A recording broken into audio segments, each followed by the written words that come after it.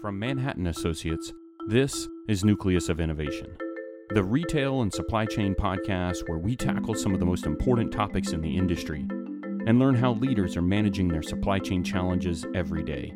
I'm your host, Chris Shaw.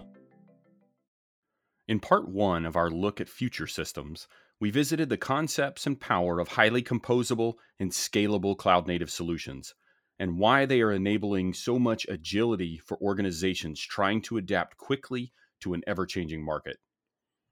We talked extensively about the core tenets of these systems: faster access to innovation, elasticity and resiliency, scalability and extensibility. If you haven't yet listened to part one, I encourage you to go back and do so. Now, for part two of this discussion, we're going to be less focused on the theoretical benefits of cloud-native design thinking and more focused on the practical implementations of that thinking on real-world transactional systems like order management and warehouse management. And to do that, we've asked back Krishna Venkatasamy, a product platform leader here at Manhattan Associates who lives and breathes this stuff every day. If you did listen to the first part of our look into future systems, then undoubtedly you remember Krishna from that episode. Krishna, it's great to have you back on the podcast. Hello, Chris. Nice to be here. So last time you took us through the journey to get to cloud-native solutions that offer so much agility and performance for organizations today. But now I want to focus on the real-world impact of these future solutions and try to answer some of the questions that come up around these solutions. Let's start with supply chain technologies. Why are people so excited about the opportunity for cloud-native design in solutions like order management or warehouse management? Yeah, good question, Chris. Supply chain technologies, they have very demanding needs that put on them. They need to be fast. They need to be highly scalable. They need to be flexible or customizable to an operations needs, right? So they're very important mission critical applications that have to have these characteristics in place, right? So they have to be, like I said, fast, scalable, and highly flexible. And in order to do that, in order to make sure you have all those attributes, you need an architecture, a technology platform that supports those kind of attributes from the get-go, right? And that's why these cloud-native technologies based on microservices architecture from a development standpoint and a cloud-native deployment strategy is very, very important to achieve those. And and more importantly, those technologies need to scale up and down, not just scale as in users, right, but also usage, right? So there are times when the demand on these systems increase, and at other times they reduce significantly, like during this pandemic season.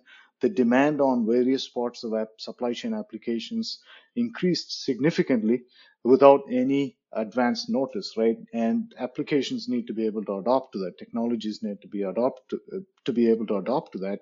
And cloud native technologies allow for that unpredictable expansion, if you will, right? And that's why it's so exciting to have these technologies in place now. Okay, and there's one more benefit that you talked about last time that we haven't even mentioned here, and that arguably might be the most important, and that's access to new innovation, right? Absolutely. Absolutely. So, it's important to scale existing functionality, but supply chains are not static, right? The nature of supply chain changes dramatically, right? So, a good example, again, I'll point to the pandemic season. Many retailers were not prepared, and they had them in their roadmap, but they were not prepared to do contactless curbside pickup capability, right? So they thought they could get there 2 or 3 years from now, right at the beginning of this year, before the pandemic really hit us hard. So they had that capability, enabling that capability on their roadmap, both from a business standpoint and a technology standpoint. But because of the pandemic, that they had to react and make that a reality, the ability to do contactless curbside pickup, right? So they had to evolve their business processes, but more importantly, they needed the technology to make that happen. And having a cloud native architecture and being able to develop and deliver and have these businesses adopt those capabilities like the contactless curbside pickup capability with minimal disruption to their operations is very, very important, right? So that ability to innovate at the technology level and enable the businesses is very important in the supply chain world.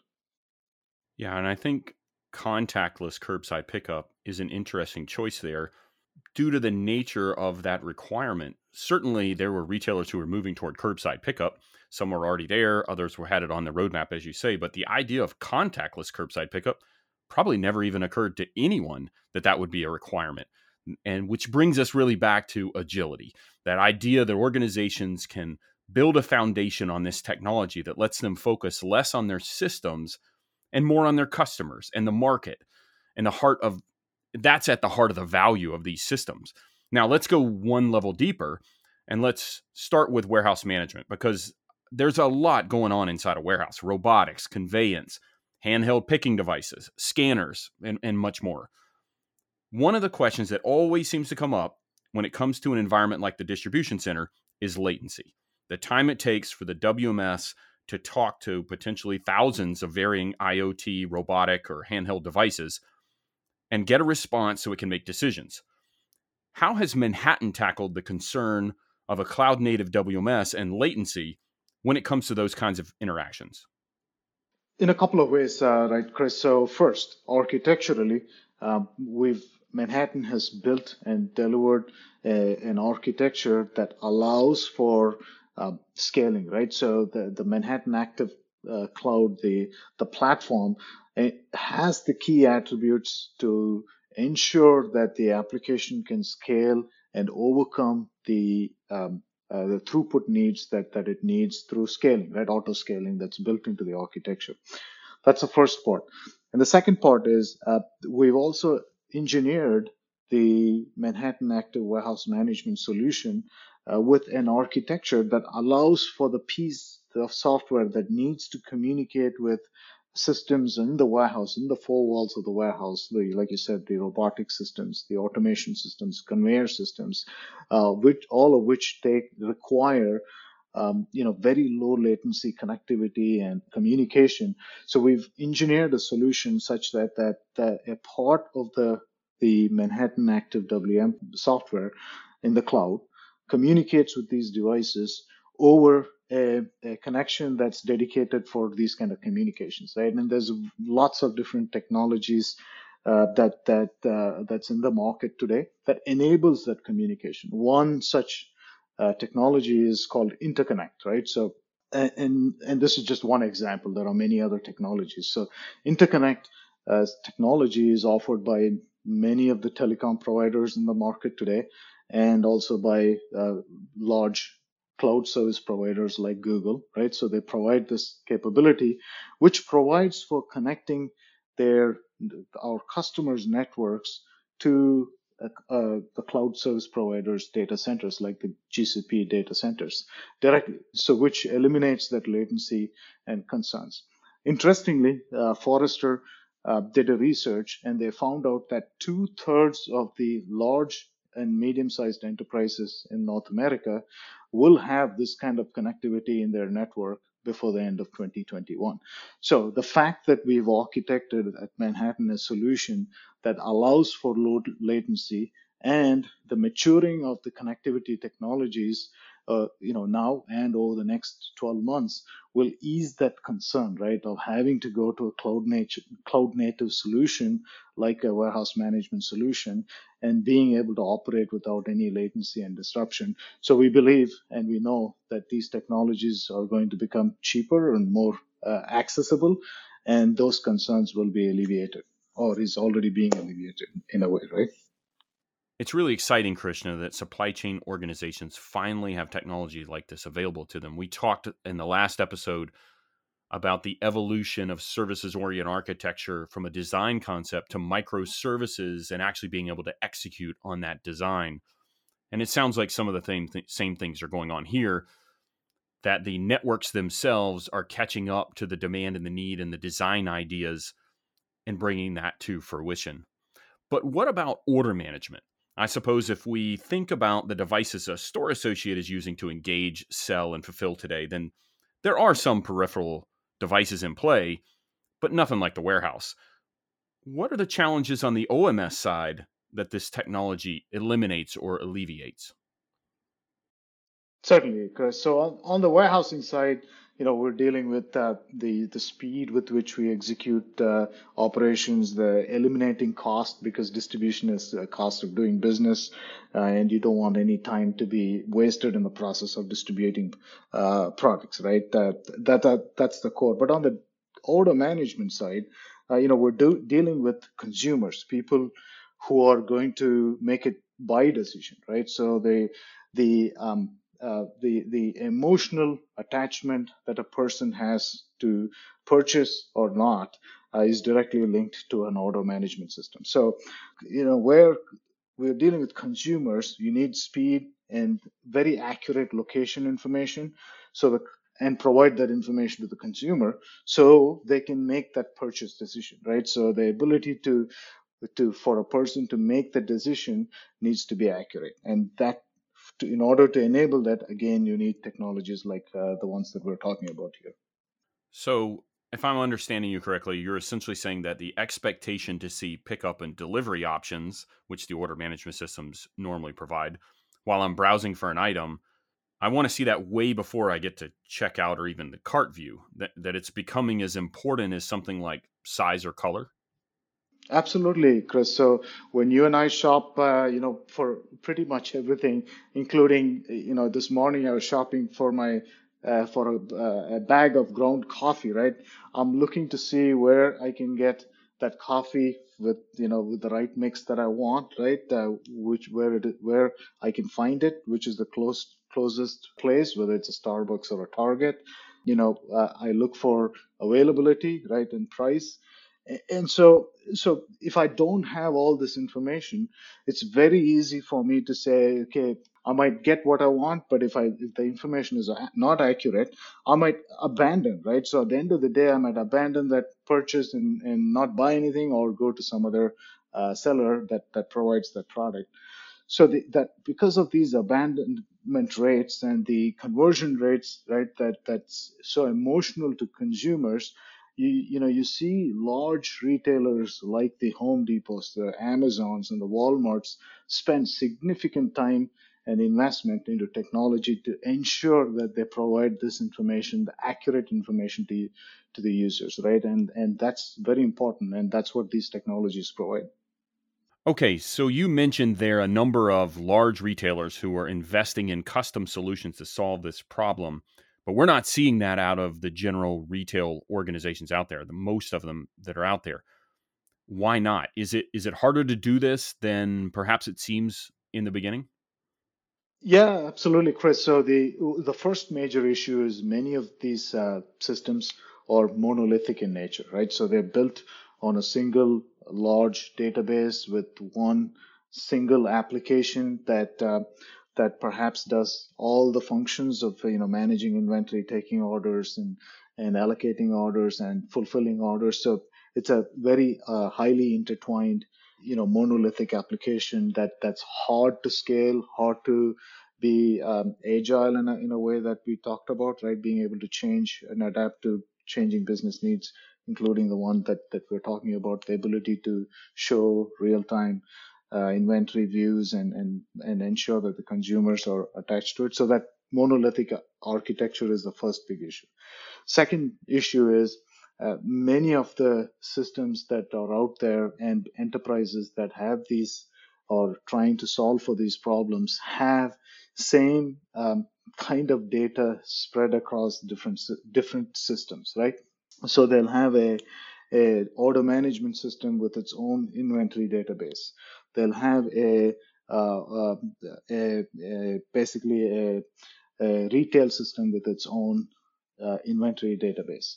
So trying to keep the databases synchronized is challenging, right? And those synchronizations are scheduled, timed, and so there's always a discrepancy in availability data, for instance, right? Whereas with a microservices architecture like Manhattan has, for instance, there's one instance of the inventory component, if you will, one instances or one view of the inventory.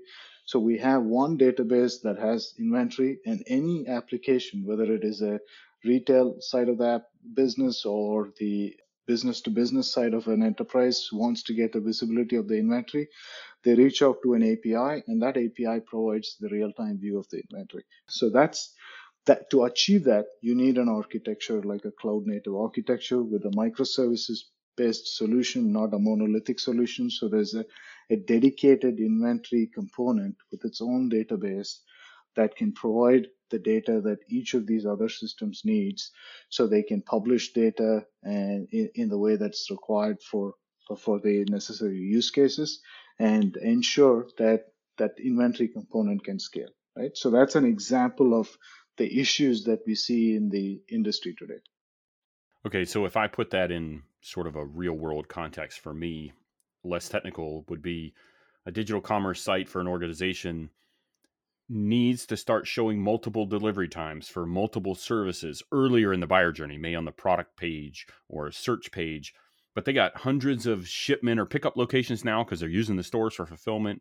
They got thousands of SKUs. You might have millions of online inquiries and quests and searches going on at the same time. It sounds like what you're saying is there's just really no way a traditional OMS architecture could support that, especially one that's integrated to multiple systems trying to provide real-time promising. It's just going to create a bunch of bottlenecks and lockout issues that essentially cripples the experience. Is that right?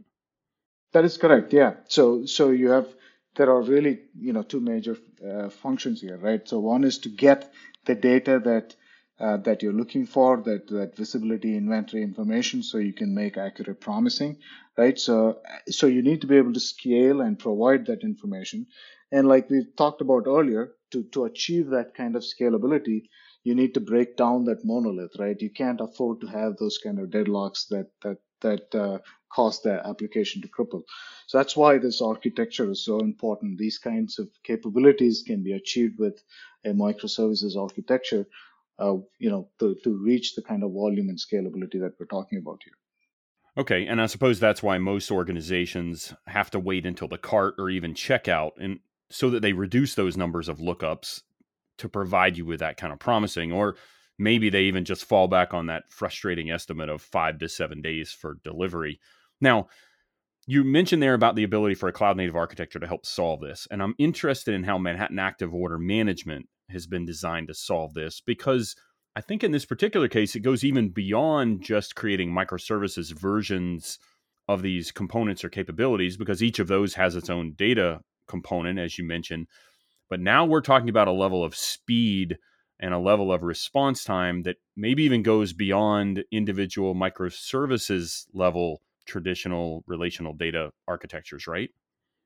That's correct. Yeah. So one part is to be able to have a single source of truth, like I mentioned earlier, having this one component that provides that inventory information as opposed to 10 different monolithic systems having an inventory database table and having to synchronize them. So having that one microservice is the first step.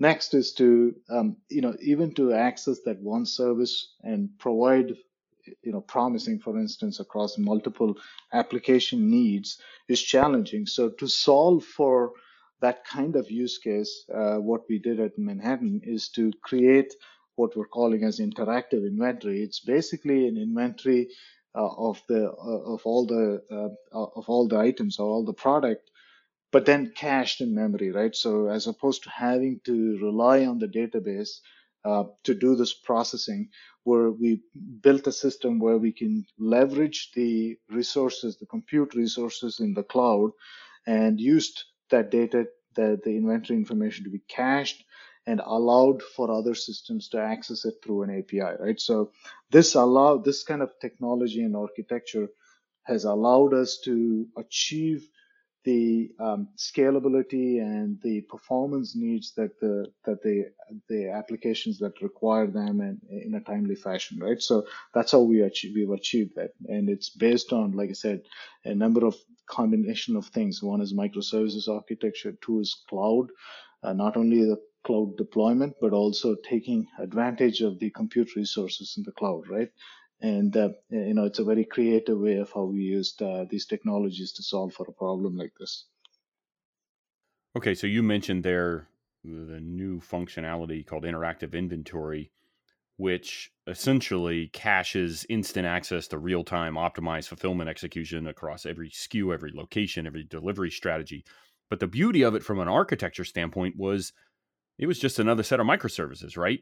It gets all that elasticity, resiliency, extensibility that all the rest of the components have. And because it is a cloud native solution, that innovation just keeps coming, right? And so this was just another release that was able to be part of a flexible composable architecture. And it really didn't require going back to the drawing board or starting over or doing anything different from that standpoint because of the agility of the platform itself, right?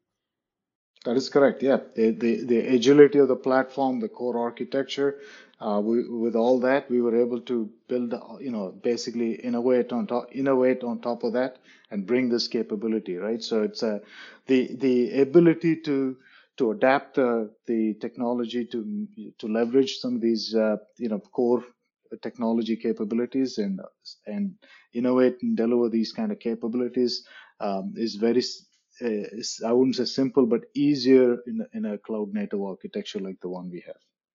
Okay, so we've talked about highly transactional systems like WMS and OMS. They seem tailor made for a cloud native microservices architecture. But what about other supply chain systems like allocation? Could they also benefit from this architecture? Absolutely right. The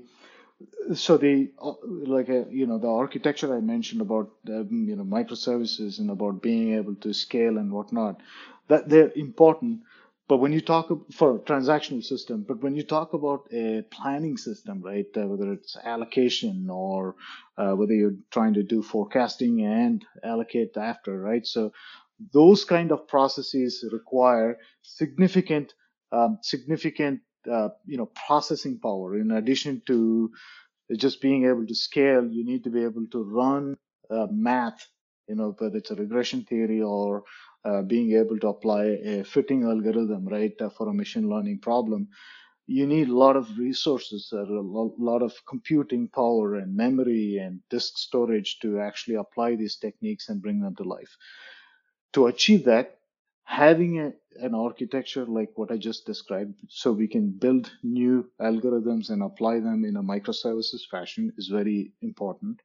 Second, being able to leverage cloud resources, compute resources, and to use them as needed, right, is very, very applicable to what we're doing here, right? And allows us to do it in an economical fashion that was not possible 5, 10, 15 years ago, right? And this architecture and the technology has really enabled planning applications equally to transactional applications.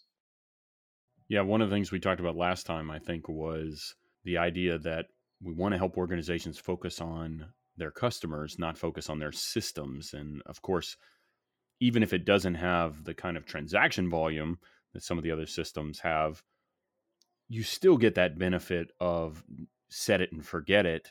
And of course, that continuous access to innovation. I mean, never having to upgrade is a pretty big value prop for any application. All right, Krishna, that's all the time we have for today's episode.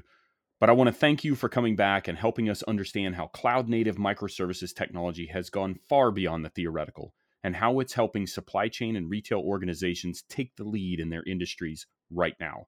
Thanks so much for being here today. Thank you for having me, Chris.